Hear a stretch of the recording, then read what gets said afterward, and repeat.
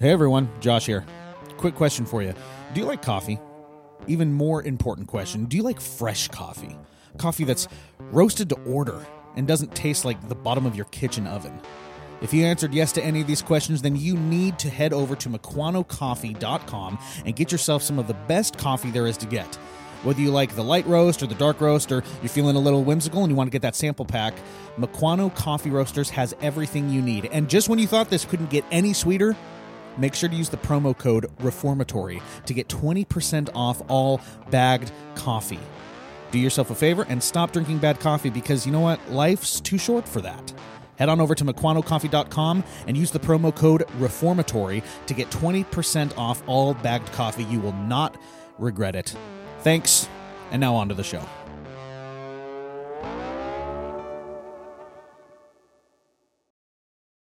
What's wrong with you people? How do y'all feel this morning? Why do you always make me define what you meant? What? That's how I feel.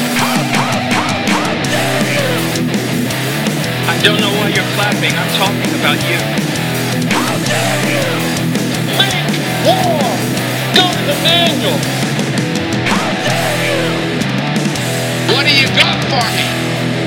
Talk to us like an adult. But I'm not going to answer the question until you ask it correctly. Hello and welcome to the Reformatory, the podcast for the local church, by the local church. My name is Josh Loftus, and I'm with my friend, Jack Barry, spelled with an A. Oh, yes, Not an E. B.A. Baracus, baby. Yeah, don't come at Jack with... Don't come at The me fruit. with these B.E.s.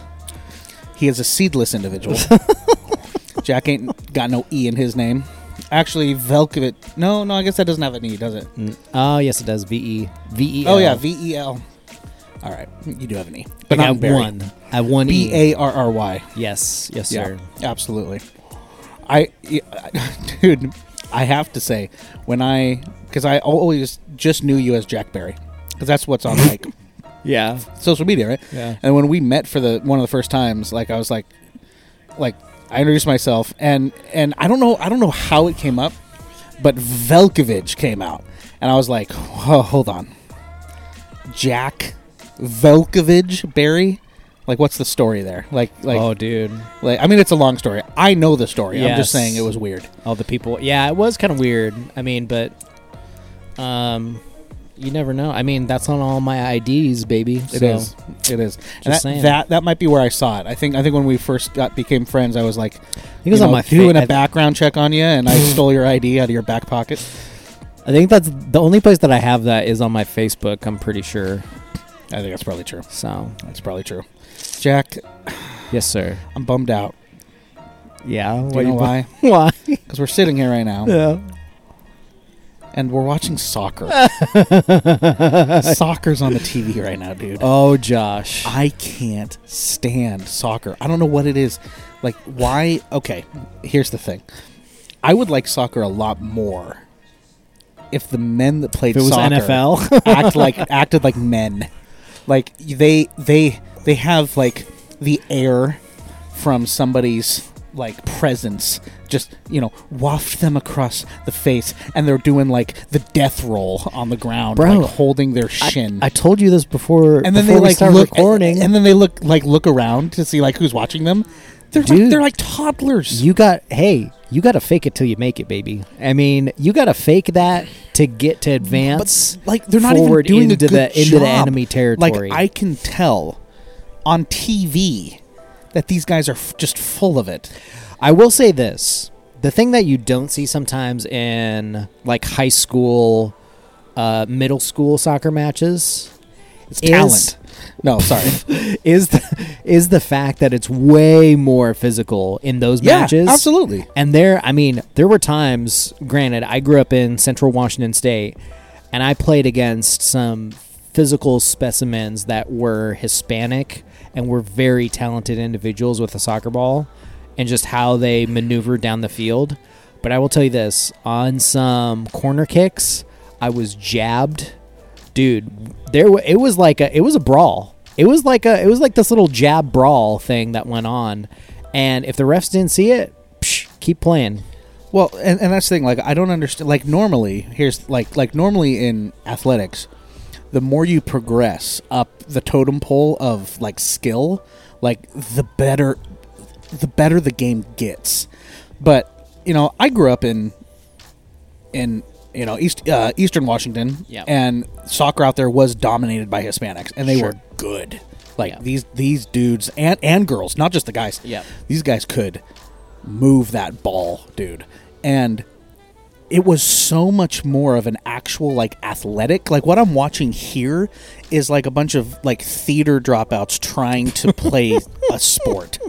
I don't understand. It's like, okay, now's the scene when we, want to make sure, check out your acting repertoire, and you have to make yourself cry now. It's like, dude, like it's like casting for like a Quentin Tarantino B movie over here. It is way. I will say this: it is way more of a slow-paced game in like the major league kind of arenas versus it's very chess-like on TV in major league games versus actual like high school, college matches. Well, yeah, it's because half the time they're rolling around on the ground trying to get a red card. The pitches are way bigger as well too. So that pitch right there that we're watching is exceedingly twice the size of maybe another pitch in like college or high school. So I played soccer it was like youth soccer, like when I was really, really Yeah. young. Yeah. And I remember the only memory I have of playing soccer Yeah. was doing a corner kick, Yeah. and I kicked this ball, Yeah. and I drilled this kid in the face. Just complete. He was standing up. I don't know if he wasn't looking or he just had the reflexes of a sloth. But I drilled this sucker right between the eyes, and he dropped Right like a between sack his of potatoes. eyes. Dude, I felt so bad. And I remember looking over at my coach, and he was just like, hey, man, that's part of the game. And at that point, I thought, ooh, I could play soccer. But then I never played it again. But that's really the only memory I have of soccer. So, Jack, we're going to have to suffer through this show of theatrical performance while we're recording here. I mean, sure. I mean, this is what's going to happen sometimes. Sometimes you just have to do it for the people. Yep. We're doing this for you. We're suffering through this for you. Oh my gosh, I'm not really suffering. I kind of enjoy a soccer match. Every now Yeah, and that then, makes Josh. sense. I will say this: there are some naysayers that have become true believers, and they are from the South, sir. Oh, good gracious! I know people that Good converted, gracious. and they have bought an all in to Like soccer full now, FIFA, full on. Xbox regalia. I'm talking the Euro leagues, any of those leagues in the European Union. I'm talking everything, all in. Whatever. Yeah, I'm never gonna understand it. I don't think ever. So Jack, by means of because we were wanting to talk about something real in our lives, something like we wanted the people to understand a little bit more about us. So I came up with this question that I wanted to pose to you that we're going to open with here before we get into our topic, and that is, what point of your life can you think of where you were where you experienced the most like legitimate fear? Where have you been the most scared in your life? And like I asked Jack, I'm like, hey, okay, this isn't going to bring up like anything like from Afghanistan, right? Like, is this a safe? Because last thing I need is Jack going all Vietnam vet on me in the corner here, give me a break, and just start like throwing hands. Like, people are going to catch these hands. Oh my gosh. I would say honestly, the most scared that I have been, I think I was like 17, maybe 18 years old. We were up like trucking up in the hills, and we had what was it? We were in my friend's Toyota Tacoma, and we were like, kind of jeeping around and trucking. That's your up first there mistake in the right hills. there. Yeah, in a Toyota Tacoma. Yeah. Yeah. It was a newer model, but it's still. So we were up there, kind of just bouncing around. It was at night, right? We turned around, came back down, and my friend is going at this high rate of speed, and it goes down and then to a bridge, and there's a guardrail. Dude, he was going so fast down that he wanted to slide into the bridge. And, dude, I thought we were going off. I thought we were going... It felt like, dude, nope, we're gonna die. Like that was the only Vin Diesel, that was a legitimate fear of mine. Like he was going so fast down this hill, and I'm like, there's no way that this is gonna bank, and we did eventually hit the guardrail. Not that bad. There wasn't too much damage to the fender, but man, it was that was a massive sphincter shrinking moment, right? What? Yes. I've never heard that term before. I'm not diving into that term any farther. Okay, so your car almost went off a bridge. My friend's Toyota Tacoma almost killed us all, basically. Yes. Dude, if it was a Dodge, wouldn't have had that problem. Oh my gosh, here we go. Dodge it, ram it. It's what it feels like to drive a Ford truck. That's right. So for me, I remember this distinctly. It's ingrained in my head. Oh boy. I was probably 16 or 17. And again, I grew up in the sticks. Like we're way up, not much civilization, out in the boondocks. Yep. Right? Yep. We get a call from our nearest neighbor. Now, our nearest neighbor is about 1.5 miles away. Okay, but they are the nearest neighbor. And we get a call from them saying, and it's the wife. The husband was at work, and it's the wife calling us and saying, "There's a bear on my porch. I can't get out. I got to get to work. There's a bear on my porch." Oh my gosh. And we're like, "Okay, what do you want us to do?" And she's like, I just need help. So we get in the truck, right? We grab the 300 Winchester mag. Oh my god.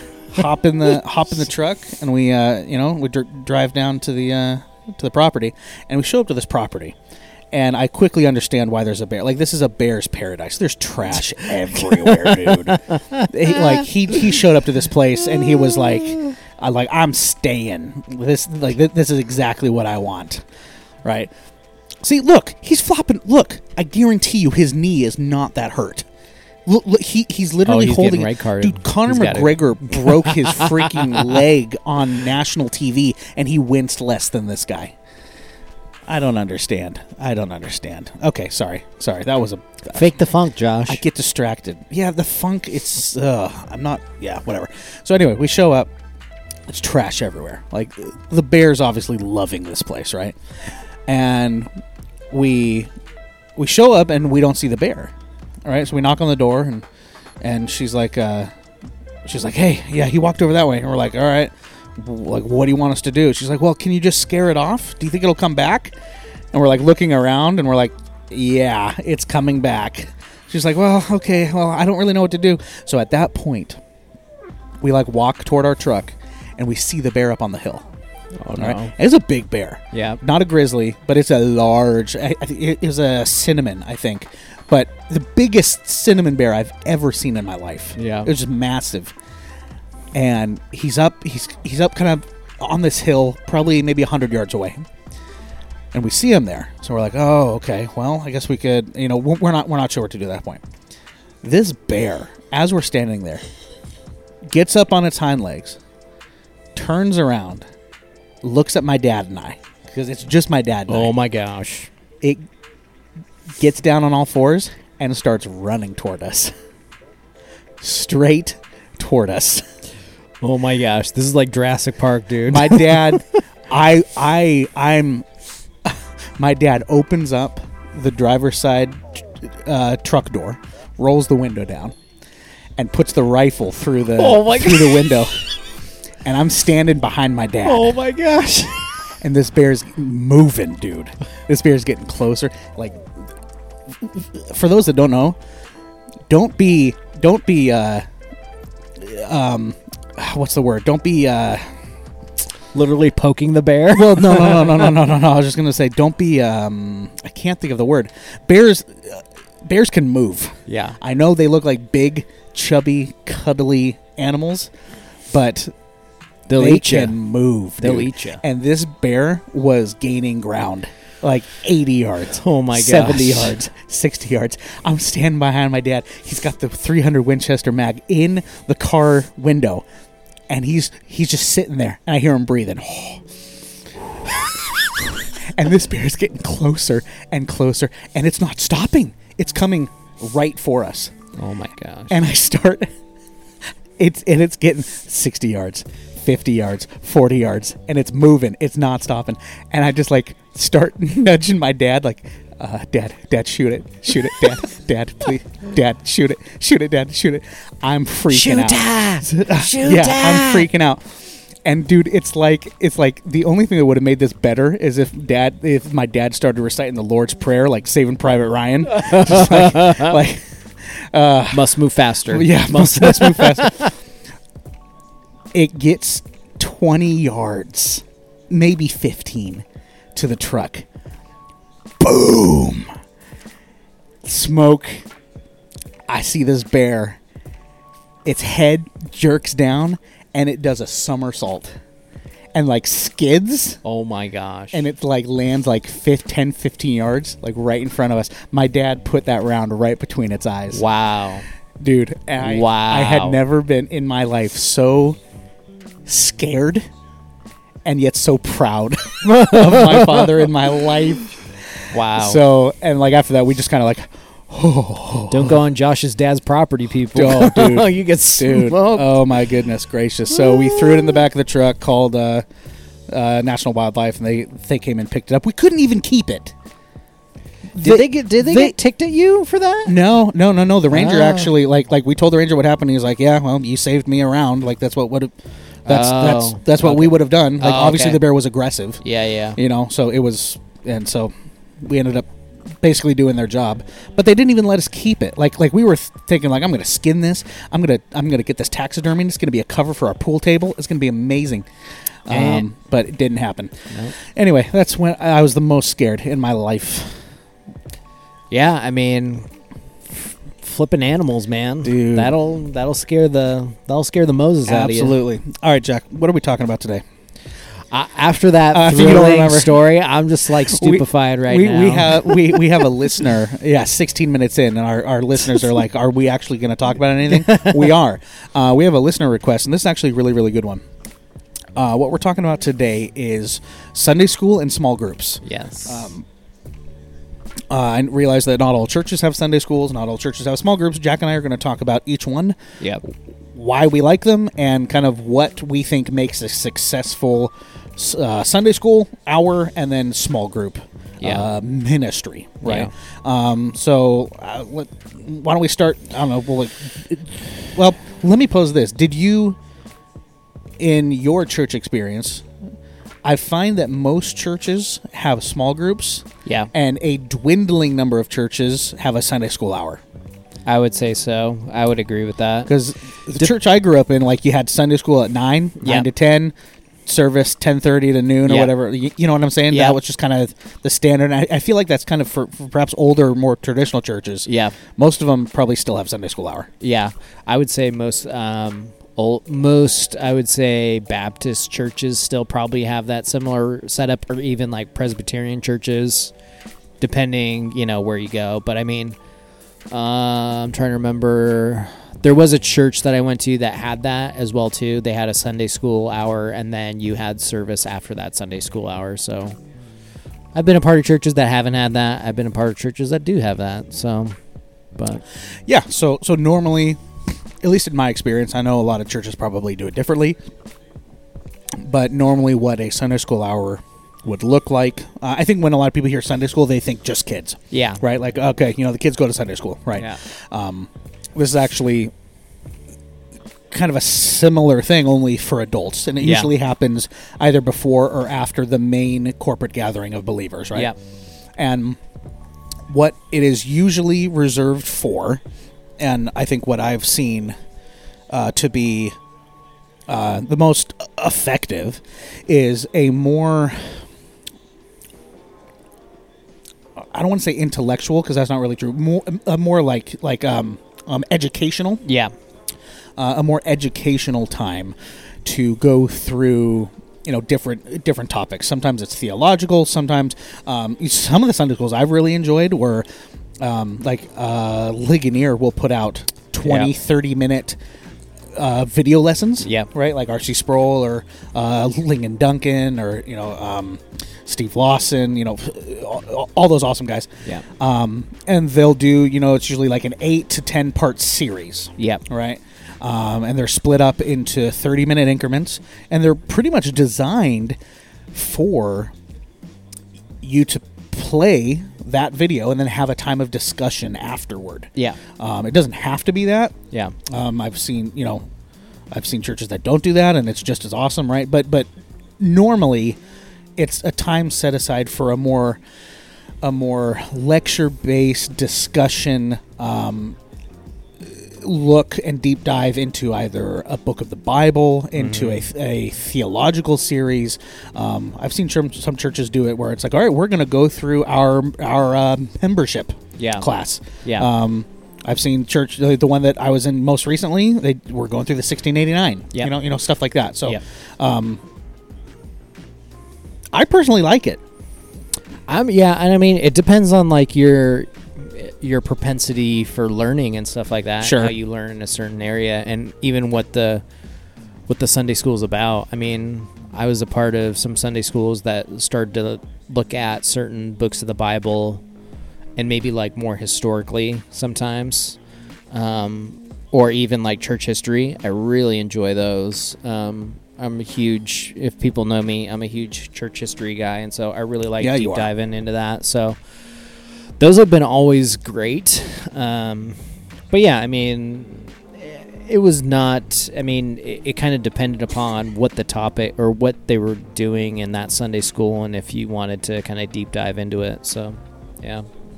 I've one pitfall that I've seen, and I think something to be aware of if you're going to maybe bring this type of ministry into your church, which again, I think it's fantastic. I think it's cool, but by nature of it being more academic, I found that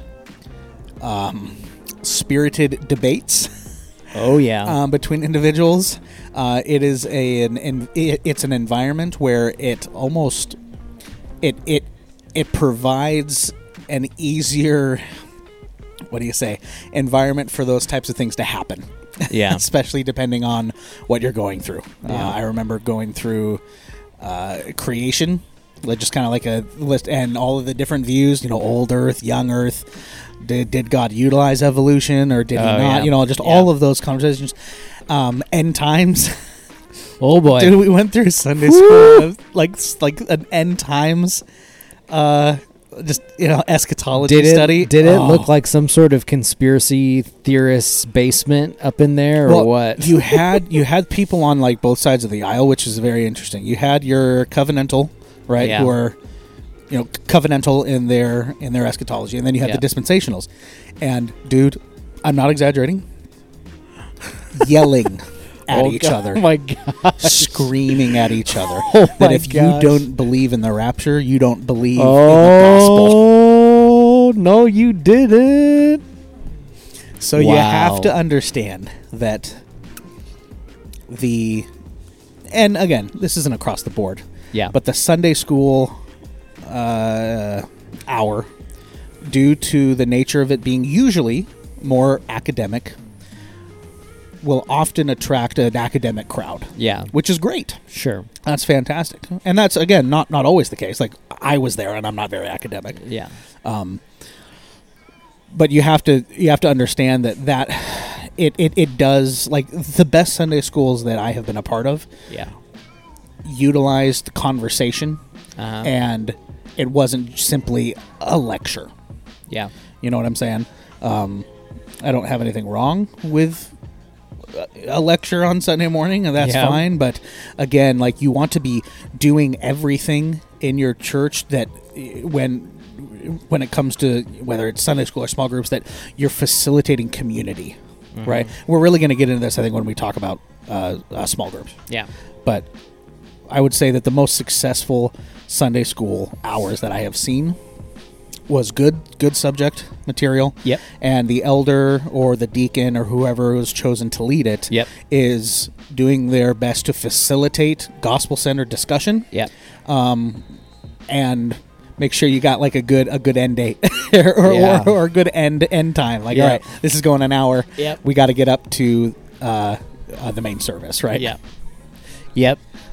Totally understand that. It was just, I think too, it depends upon the generation that you're with. If you have a more spirited, maybe older generation that's dug their heels into the ground and there's just like stalwart, like, I ain't moving, I ain't budging, I ain't doing anything. This elder, this deacon trying to change my mind ain't gonna happen. I'm gonna show him.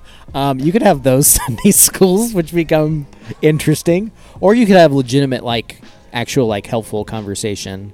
I know that I've been a part of some Sunday school times in which it was generally everybody wanted more information or a more kind of understanding conversation and dialogue out of that as well too. So I think Sunday school's cool. There's no mandate in Scripture to have it. You're not failing if you don't have it as a church. If you do have it as a church, I think those are some things to watch out for, and just facilitate good discussion. Now, small groups, on the other hand, I take a little different approach, and I want to hear your thoughts. I think small groups are, and what some people call them small groups, community groups. I guess maybe we should describe what we mean by those, right, Jack? Sure. Yeah, I would say small group or a community group is primarily a time in which you have people who are kind of co-located in a certain area, who live and go to your church, your local church, and are in with the general vicinity of the church. So I know, for instance, my local church is in South Tacoma area here, but we're kind of different members of our body live in certain parts of the greater Tacoma area, or even there's a town called Puyallup and South Hill.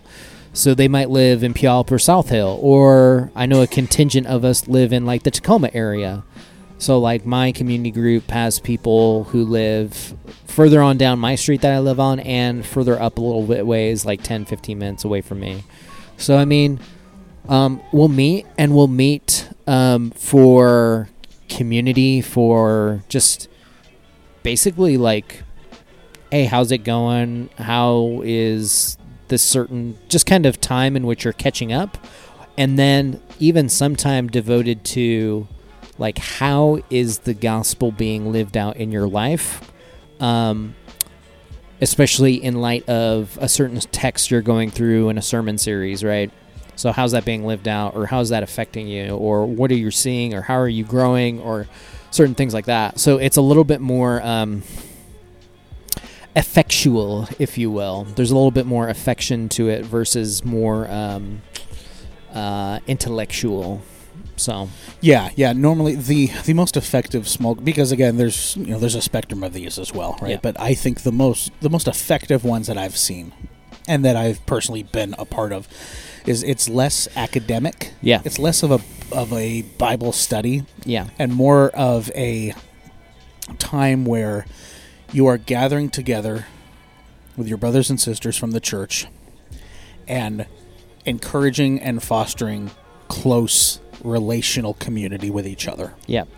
And that happens the best, and I think the most effective, is when people are being vulnerable with each other, being real with each other, and being authentic. So you're sharing with each other your struggles, your joys. There's confession. There's encouragement. And it's less about the academic, like, got to make sure we go through all the points of the sermon and hit on each one and then just talk about them, right? Versus it's more, okay, like what you just said. What is this sermon, or what is this passage or this book that we're going through? How does this impact our lives spiritually, and how does this impact us as a corporate family together, right? And I am of the belief that, and obviously some churches are inhibited providentially by size, right? Where it's a smaller church and having community groups or small groups, whatever you want to call them, it's a little harder, right? And I totally understand that. But I am of the belief that if you are able, so much health and joy and relational bonding can occur and happen through small group ministries, right? Because Sunday morning is the time where we all gather together corporately to worship God. That is why we are there. Community is definitely part of that, and it should be, but it is not the main focus, right? We are there for a singular purpose, and that is to bring God glory as a community. But the small groups, that is where the true fellowship and progress is made, I believe, is in the smaller groups where we are invested in each other's lives and we are living out the gospel to each other in that context, right? Yeah, I would say too, not only that, but you're being known, you're being made known of, and there's transparency that's going on there. Yeah. I think that is going to only happen if your leaders are displaying that. Yep. If your pastors, if your elders, if your deacons are displaying how they're transparent, how they're available, how they're modeling being in community, your local church is going to start to flourish in those settings of community groups, community groups, missional groups. I mean, this was interesting as well, too, bring up this factor, because during the whole last year of COVID, some churches who were structured in this very missional community mindset, it was very easy for them to just pivot. Sure. Because they're like, hey, we're in missional community. Hey, and the elders are just checking in on them, and they're able to break apart because they're already structured in that way. So, I mean, it does depend as well, too, of how your church is structured. If it's a missional community, okay, that's great, and you can pivot, and that's awesome, because you're kind of like almost going old early church status with like almost like little, then you can pivot if need be and do a house church. Or you could just say, hey, there's a certain number of people here that represent the congregation. I know what's going on in their lives, and this is how I'm reporting back to our elders and stuff like that. And so, absolutely, like small group, a good small group ministry is a wonderful asset to the elders of the church, because it provides them the ability to do a lot of things, to keep their thumb on the pulse of the congregation, right? To identify future leaders within the church, and also to know which individuals need help and need shepherding and need comfort and care, right? Yeah. Because there's only so much time on Sunday morning, right? We're there usually 2 hours max, and there's only so much you can do on a Sunday morning that's going to be effective shepherding for your people, right? Regarding specifically community, right? Yeah. A solid small group ministry gives you the ability to be able to do that, and that you are setting your small group leaders up, not as a, I want you to be my spy, and report back to me all the dissension in the ranks, right? Like, that's not what this is at all. Yeah. This is caring for your congregation and equipping those leaders to be able to care for that congregation as well. Yeah. And it gives the church the ability to be able to be shepherded more effectively and have that community increase because of those, of that time that's set aside in order to specifically focus on it, right? Yeah. So I'm personally a huge fan of small groups. I can say without hesitation that the most intimate and effective moments of shepherding in my life have come from the small groups. Yeah. Where I am confessing to my brothers and sisters that I know love me, and that care for me, and that are able to then give me the gospel in that moment. Yeah. Like, the relationships that I have with the individuals in my small group, I'm just thinking of them right now, and it's almost getting me emotional. Like, that bond is so tight. It is so close. Yeah. And I wouldn't trade it for anything. Yeah. Well, on top of it, too, just in my last our last community group meeting, there's a lot of affirmation, but then a lot of, and it depends upon what your propensity is to how you understand this too. Sure. Of prophecy, so to say. Oh, so, okay. So some people could take prophecy as like, you're prophesying over me. Have you, have you Yes. heard these idioms? So Yes, like, that's right. you're just like trying to be this like kind of spiritual or Christian mystic, trying to speak these things over my life that really don't mean anything, or you're already saying things that I know are true, or it's somebody who's affirming but also challenging you. Yeah, right. Right. So I think, I mean, this is a completely other different podcast episode we'll go into if we talk about prophecy, but I think of looking at the scripture more intently, prophecy is more like a good word based upon the scriptures, and you're affirming that in a person's life and you're challenging them to something based upon where they're at in their season of life. So, but yeah, there was a lot of affirmation. The last community group, our community group now is meeting on Sunday evenings. And I mean, my community group leader was like, hey, like the harvest is plenty. The laborers are a few. I know that you've been a leader, and it's like, I'm just going to leave that open.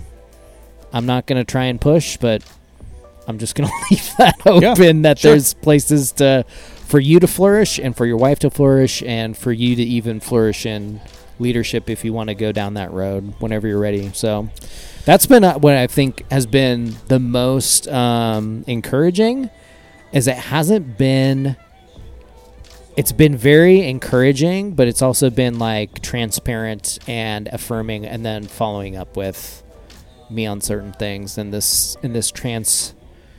kind of different transitional season, but it's great. So Yeah, I would say, just as there are things to watch out for during the Sunday school hour, there are also things to watch out for in small group ministries, right? You need to understand that due to the very nature of the tight-knit community that small group fosters, you have to be on guard to cliques within the church, right? And simply viewing that small group of people as all the people that you need.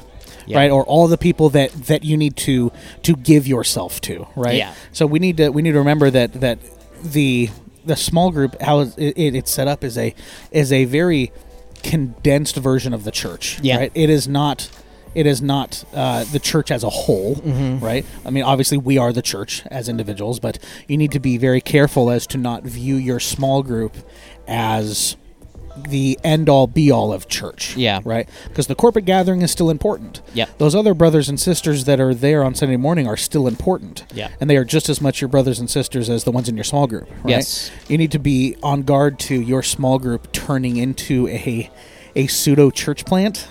Yeah.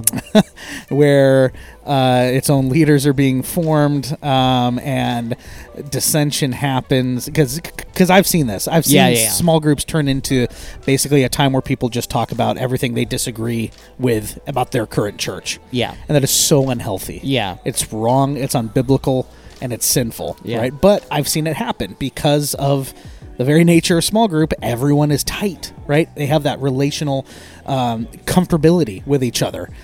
So you have to be very careful that it does not turn into something to where it is actually inhibiting growth, right? Spiritual growth or community growth, and actually fostering it, right? So I'm personally not a fan of small groups taking communion together. I think that's something that is reserved for the corporate gathering of believers on Sunday morning to be administered by the elders. Right. So small groups are fantastic. They're wonderful. They're biblical. I think we should be doing them more. And I think a greater emphasis on small groups is needed in the local church today. Yeah. But you also have to be careful that it does not turn into a club to where no one else is allowed in. Yeah. You know what I'm saying? Yeah.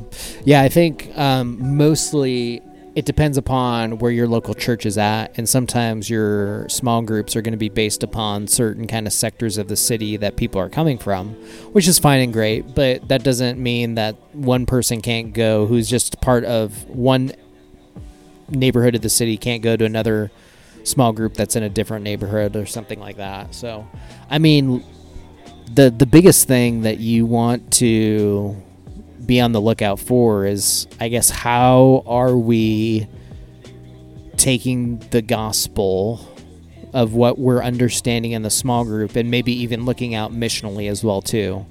How are we looking at our community and saying, how can we be a blessing to our community sometimes? Yeah. So that's where your small group can come in, to where you can be very evangelistic as well too, in inviting people in. And as easy as, I mean, during the summer right now, it could be very evangelistic to a certain degree of just like, hey, Sure. you're my neighbor, come here, we're having a barbecue, we want to fellowship and get to know one another. And that's where you're going to be subject to a lot of language that way. So Yeah, no, yep. That's exactly right. I think it's really, really important. You got to be on guard for those things for sure. But at the end of the day, it really is a huge blessing. Mm-hmm. You know, like I said earlier, the most like intense, real gospel-centered discipleship that I have received has come through the small group ministries in my church. yeah, Right? So understand that those issues are there, but that the practice itself, I think, is really, really biblical and really, really beneficial. And you know what? Like, small groups can do stuff with each other. Yeah. You know? Like, I think people think like, oh, it's our small group, we're just going to stick to ourselves. Like, get together with another small group. Go out to dinner. Go bowling. Go on a hike. Go, combine your small groups sometimes. Meet somewhere in the middle. That's awesome. That's fantastic. That's just again, like, encouraging that community, authentic community that we're talking about. I think it's wonderful when that happens. Yeah, yet again, I mean, my wife and I went to Houston not too long ago, and that city is as big as some East Coast states. Yeah. Like Maryland, I'm trying to remember, Connecticut maybe as well too, but it's just like, man, think of if a local church has so many people coming to it, and how much partnering with different community groups in a certain area can be so beneficial to that city and reaching people for the gospel. So that's one aspect that I look at and say that could be really good as far as how community groups can be sharing the gospel. But yet, I think the danger, and I heard this on a different podcast from some folks, is purposely trying to replicate because it's just too big. Like, you're putting a cap on it. Sure. And you're saying, okay, if we have 15 people, well, we need to replicate right now, and we just need to split people apart. I would really be hesitant. I've looked at this before, and it's like I've revisited it in some different podcasts, but that sometimes means that the church like wants you to like not, is like forcing you to not commune with all these different community groups. And sure. I would rather, what you said, Josh, is interweave those community groups to make sure that everyone knows what's going on within their certain kind of areas, so to say, or neighborhoods, and be intertwined in the work of the gospel in your city. So, absolutely. Love it, dude. Love it. All right, man. Well, why don't you get us out of here, because Josh soccer's is being still tortured I by am, soccer. dude. I wish they would change the channel. There's got to be, like, I would rather watch General Hospital than soccer. Give me young George Clooney. You know what? No, give me George Clooney Batman over soccer. What about young Denzel was in that, wasn't he?